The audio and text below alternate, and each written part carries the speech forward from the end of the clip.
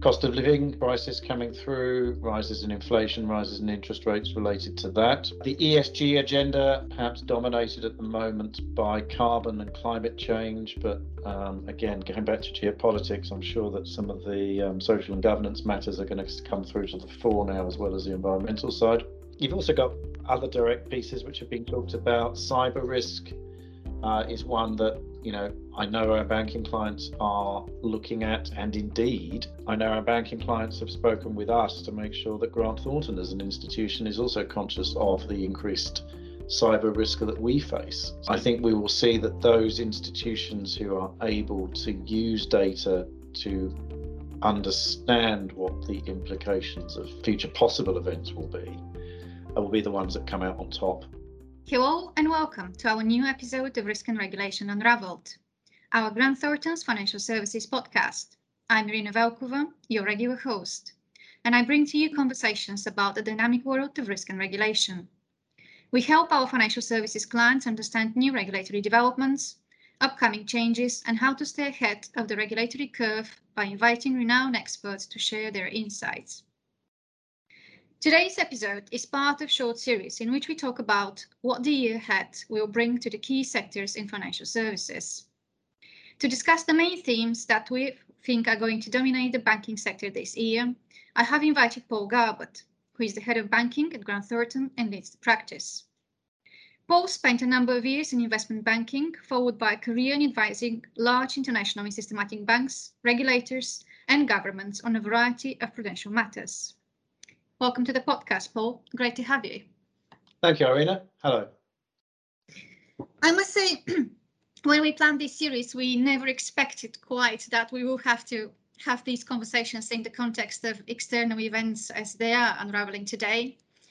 We are recording this episode on day 9 since Russia invaded Ukraine, and it is likely that by the time we publish this particular episode, we would have observed a number of developments as a result of the events that would have further impacted the market. Nevertheless, the conversation today is an attempt to outline the key themes that we think will dominate global banking, as it seems much like the pandemic, what is happening today is likely to have long-lasting effects, and banks will have to deal with the aftermath of it for quite some time.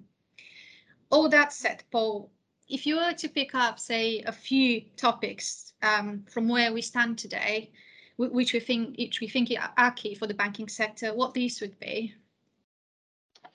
So, as you alluded to, Irina, I think the first thing to say is it'll be geopolitical risk. I think the Russian invasion of Ukraine is dominating our news, and I know it's dominating the agendas at the moment for all of our banking clients.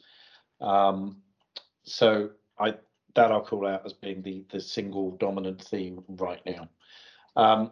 But of course, there's other issues there which we would have spoken of some weeks ago. So you've still got, and it's conflated a bit with some of the geopolitical risk, cost of living crisis coming through, rises in inflation, rises in interest rates related to that. The ESG agenda perhaps dominated at the moment by carbon and climate change, but again, going back to geopolitics, I'm sure that some of the social and governance matters are going to come through to the fore now, as well as the environmental side. You've got the war for talent, which is as acute in banking and the advisors to the banks as it is in any other part of the commercial world. And then the last thing is still the impact of technology, and in particular, how banks retain ownership of their customers and the customer journeys and the value chain of what they're providing to customers. That's a huge strategic question that has been rumbling for a number of years, and I think is just getting louder and louder as we go along. So there's a mass of issues to deal with. Some of them are interconnected. Others just seem to stand alone at the moment on as almost tactical things that have to be addressed, but they're all huge. Thanks, Paul. Yeah, and it sounds it's going to be yet another challenging year ahead from what we hear. As much as we were hoping that as we are kind of coming off the pandemic, this is going to be for a better one, but clearly not the case. it is inevitable from what you're saying that current events and sanctions in particular are going to have direct effect on Western world and banks in the Western world as well. And as you said, this coupled with the cost of living, it is going to make for a very difficult year. So where do you see are the major risks, and what are the implications for the entire banking sector from what we see today? So, I mean, first and foremost, you've got some obvious implications for the banking sector arising from sanctioning of Russian entities and Russian individuals. So we read in the political sphere around a wish to enforce existing rules more strongly. And I think we can see as well that anybody linked with the regime in Russia currently is going to be subject to particular attention. So there's immediate first order effects we know that are going on in the banking sector, looking at compliance with not only the letter of existing sanctions regimes, but also increasingly the spirit, and making sure that you're dealing with the right people. And Belarus, actually, from what we've seen in the last couple of days, yeah. Yes, indeed, Russia and Belarus, and so there's a series of first order actions going on there. I think where this takes you to, though, is trying to figure out what some of the later impacts will be. And the reality is none of us at this point in time are going to be able to foresee events in a sort of laid out logical way of this is where things will be over the coming months. So first and foremost, business leaders, banking leaders will need information to understand things, and will need to look at scenarios and stress testing as a way of understanding what events could unfold and how they might impact their particular business as well. So that we see as manifesting in credit losses potentially coming through, and how are you doing stress testing on that? There will be a lot of credit losses already were sort of one of our top priorities we identified for 2022 when we were thinking of the cost of living crisis and the impact that increased costs would have on consumers and businesses and their ability to repay lending to banks. You've now got, I think, a much more complex geopolitical dimension overlaid on that in terms of how the geopolitical situation will impact on individual borrowers' abilities to repay, be it either from a simple credit risk perspective or actually their ability to liquidate assets and access cash if they have either exposure directly to Russia and Belarus or operationally through Russia and Belarus, and that we might see a number of second and third order impacts coming through on institutions now, which will make it really difficult for bank leadership to understand what the implications of the geopolitical situation would be. You've also got other direct pieces which have been talked about. Cyber risk is one that, you know, I know our banking clients are looking at, and indeed, I know our banking clients have spoken with us to make sure that Grant Thornton as an institution is also conscious of the increased cyber risk that we face. So there will be more attention, I think, in the short term on cyber risk and making sure that proper defences are in place. And then I think there's everything to do with reporting and monitoring and data. I think is going to be the big thing. And you know, I think we will see that those institutions who are able to use data to understand what the implications of future events are going to, future possible events will be the ones that come out on top in the rest of this year and through 2023. So that's a very long and rambling answer, but I hope it gives you some flavour of where we see the impacts coming through on the industry just now. Indeed, and I must say, I was speaking to one of our cyber partners last week after a tech event I was speaking at, and we're talking about cyber considerations, and he was saying that we are already seeing kind of a cyber war, frankly, and lots of organizations have actually approached us exactly in order to make sure that they've got the appropriate defense in place. And you mentioned something which is probably quite right, as in nobody could predict indeed where we're going to be in a few months' time. It sounds it's going to be quite uncertain times yet again for the industry, and a lot for organizations to deal with. So what do you think banks need to brace for, and what is their first port of call to address these risks? You already mentioned information and data as a potential solution, but what beyond this, if you like? I think so. I think in terms of direct impact on the banking sector, the risk of credit losses will be the one that I think people need to look at and to understand, and that's where data and the ability to stress test and model will come to the fore. I think you've also got the obvious financial crime agenda as well, that people need to make sure that they've got full understanding of who their clients are.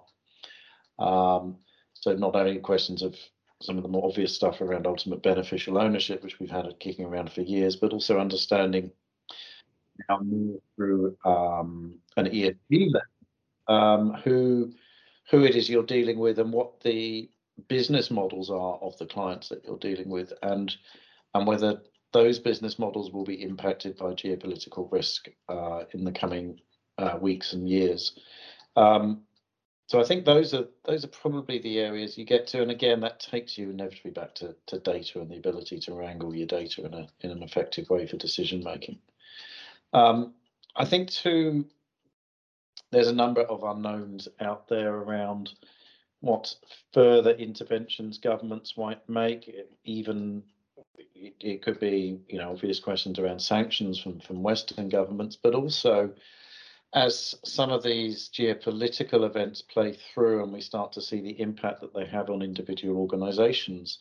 We've just come from a period with COVID of massive governmental support to certain sectors. We might yet see more of that to come through, and that's a big, as it were, unknown at the moment as to what further action government might take in this country and others in support of particular industry sectors, and that plays back into the banks in a way that is there, but is as yet unclear.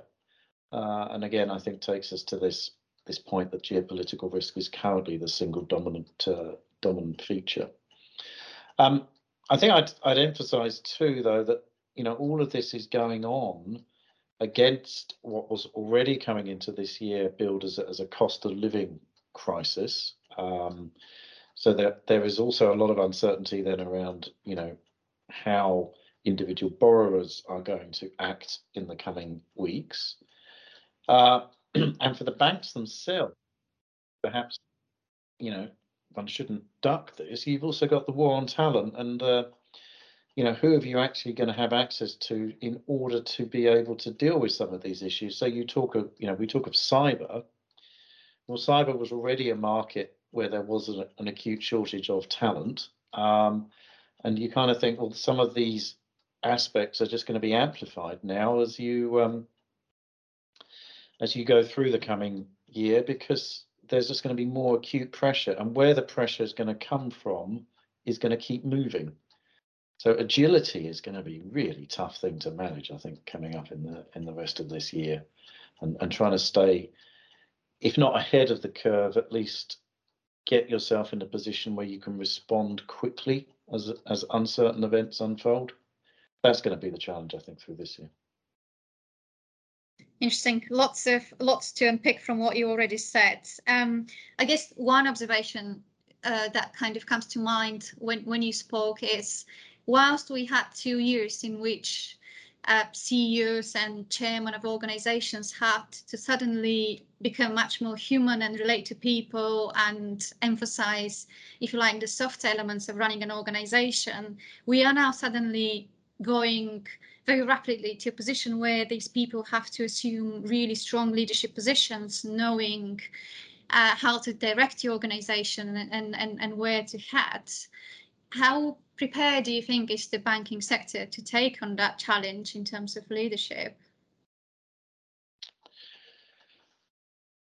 Actually, I think in some ways the pandemic has made us all into much more human interaction when we're in the workplace. And my personal opinion is that the human level response is what is called for at this point. Some things are right, some things are wrong. And I personally don't think that there is anything wrong in the, or that I would hope the banking industry also would respond to geopolitical events with the same kind of mindset. Some things are right, some things are wrong. And strong leadership, I think, will accept that and call it out. And I think people in these organizations and also their customers are going to expect clear signaling from bank leadership on where they stand on certain issues. So actually, I think, and this will tie back, I suppose, classically into what would be called the ESG agenda.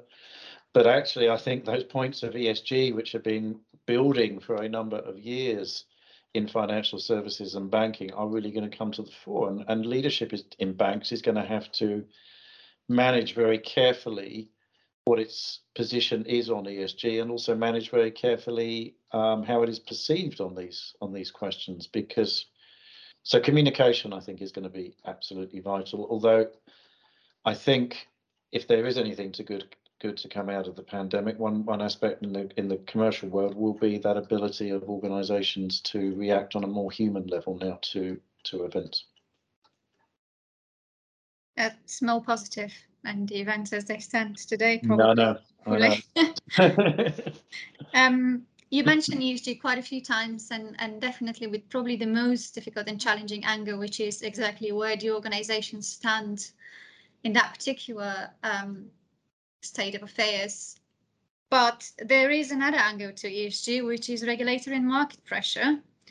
And obviously, all organizations are at various spectrums in terms of how advanced they are with regards to implementing various requirements. Where do you see the banking sector, particularly on the ESG agenda this year? I know that obviously a lot of them would have to have already introduced requirements given the 2019 requirements, if you like, to disclose on physical risks and then actually non-financial risk related to climate change. So they've already made steps, but how advanced do you think they are going to be this year, given everything that is going on? I think one of the challenges this year is to retain focus, actually, because there is so much going on and so many things that need to be looked at simultaneously. So there is, again, it comes back to data. There is a big data exercise to do on environmental analysis and environmental disclosure. I think social and governance matters are going to be pushed to the fore as well. Excuse me. I think the good news is most banks have now got the correct governance in place. The challenge is going to be whether they can deal with so many moving parts at once. That's going to be problematic. And as you said, a lot of uncertainty, so they will have to be very agile, again, to your previous point. And where do we stand on the war for talent? You made a point that is very critical as well, and it is, and we see it in our own business as well, as to how important and at the same time difficult has been to actually recruit well in the last few years in general. But that's certainly going to probably just take another spin even with events now probably and refocusing. How are banks tackling that talent shortage? I think banks are struggling the same as every other commercial sector is on that one. We've observed a marked increase in turnover in positions around the banks with whom we work. People skilled in risk management, in technology and data science are in huge demand right now.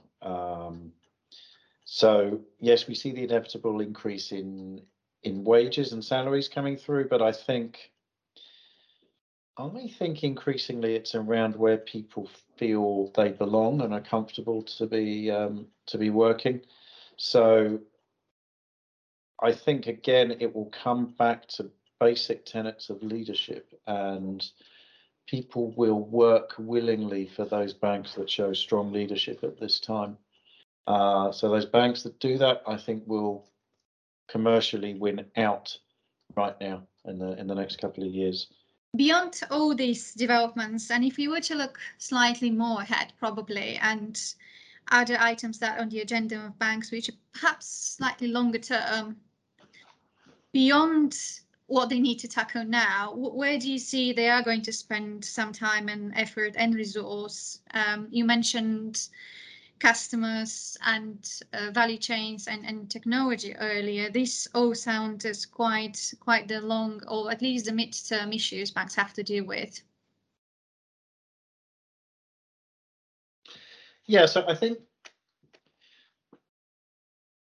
think there is a general acceptance across the banking industry that the focus needs to be on how you interact with your customer, that you need to be perceived by your customer base as a place that you go to for easy access to all aspects of your financial well-being. We see that language increasingly being used within our banking clients to talk about lifestyle, life stages for customers on the retail side, and for different types of activity that the corporate sector wants to go through. So as you get away from a traditional product-based view of banking and much more into a relationship, customer relationship perspective. Banks were already on that journey. And I think what you see with a number of fintechs is disruptors trying to come in and grab the customer relationships from the traditional balance sheet bank. So most banks now are moving away from a pure balance sheet driven value proposition to one that is much more about the relationship the customer has with the institution. That's a theme that is definitely going to continue in the coming years. And you look increasingly also at the way that banks are behaving, that the amount of profit that is being generated coming from relationship is much higher, and there's less emphasis now on the traditional balance sheet net interest margin type measure. So we would expect that trend will continue, which takes you really to a race again around technology and the ability to automate your customer journeys, but automate them in a far more nuanced way than we've seen in the past. So not just taking your traditional product offerings and sticking them on a app, but actually becoming a one-stop relationship-based provider to your customers. So that's a long journey, many years to come, but takes us back, I think, to a theme we've seen in previous years around there will be winners and losers in the long term around who gets value out of their technology. And money will be wasted on technology that doesn't actually yield results, and there will be some who find ways of generating huge returns from relatively little technology investment.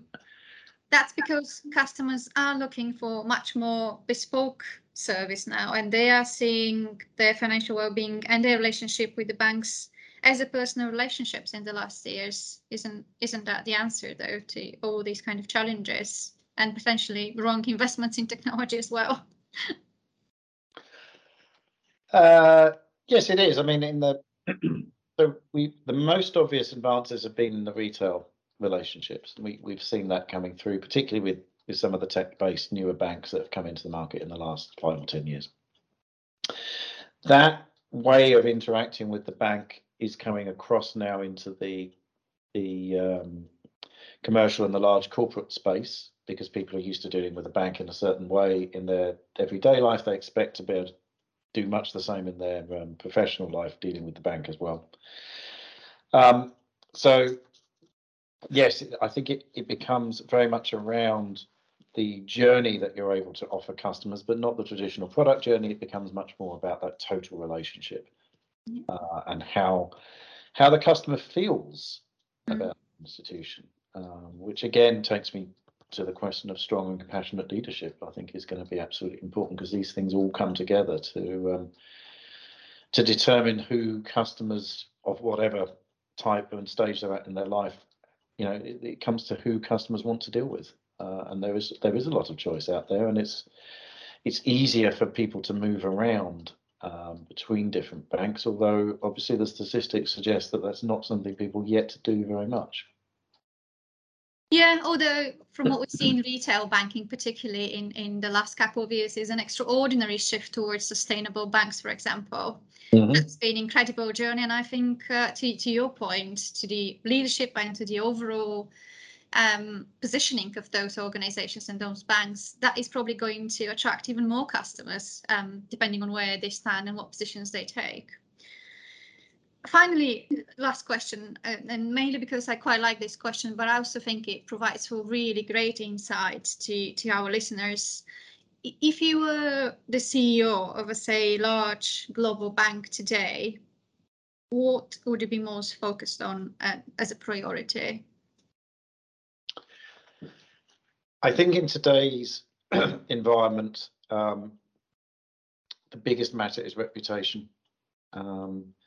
Now, traditionally, I would have said reputation often arises because of the way that you interact with your customers, and the conversation we've just had there about how customers perceive you from a service and an ease of doing business with perspective. But I think right now, in the current world environment, I think too it's around being a strong, compassionate leader, and getting your team around you within the bank aligned with the values that you espouse and the way that you do business, and making sure that your customer base also understands the values and the way that the organization does business, and getting your customers aligned as well with that same reputation for a particular institution. Reputation right now, I think, is absolutely key.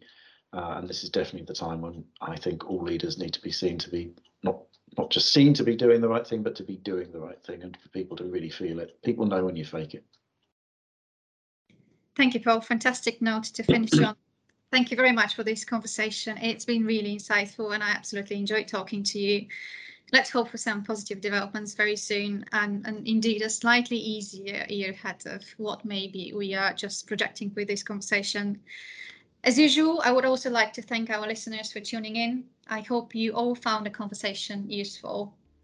To leave you with some more regulatory food for thought, we have recently published our UK Regulatory Handbook 2022, your one-stop shop for all key regulatory developments in the year ahead. You can also sign up to the Financial Services Regulatory Newsletter to receive weekly updates and invites into your inbox. To stay up to date with upcoming episodes, be sure to subscribe to the podcast on Apple Podcasts, Spotify, and Amazon Music. We'll be back with our next episode very shortly. Thank you very much for tuning in again, and goodbye.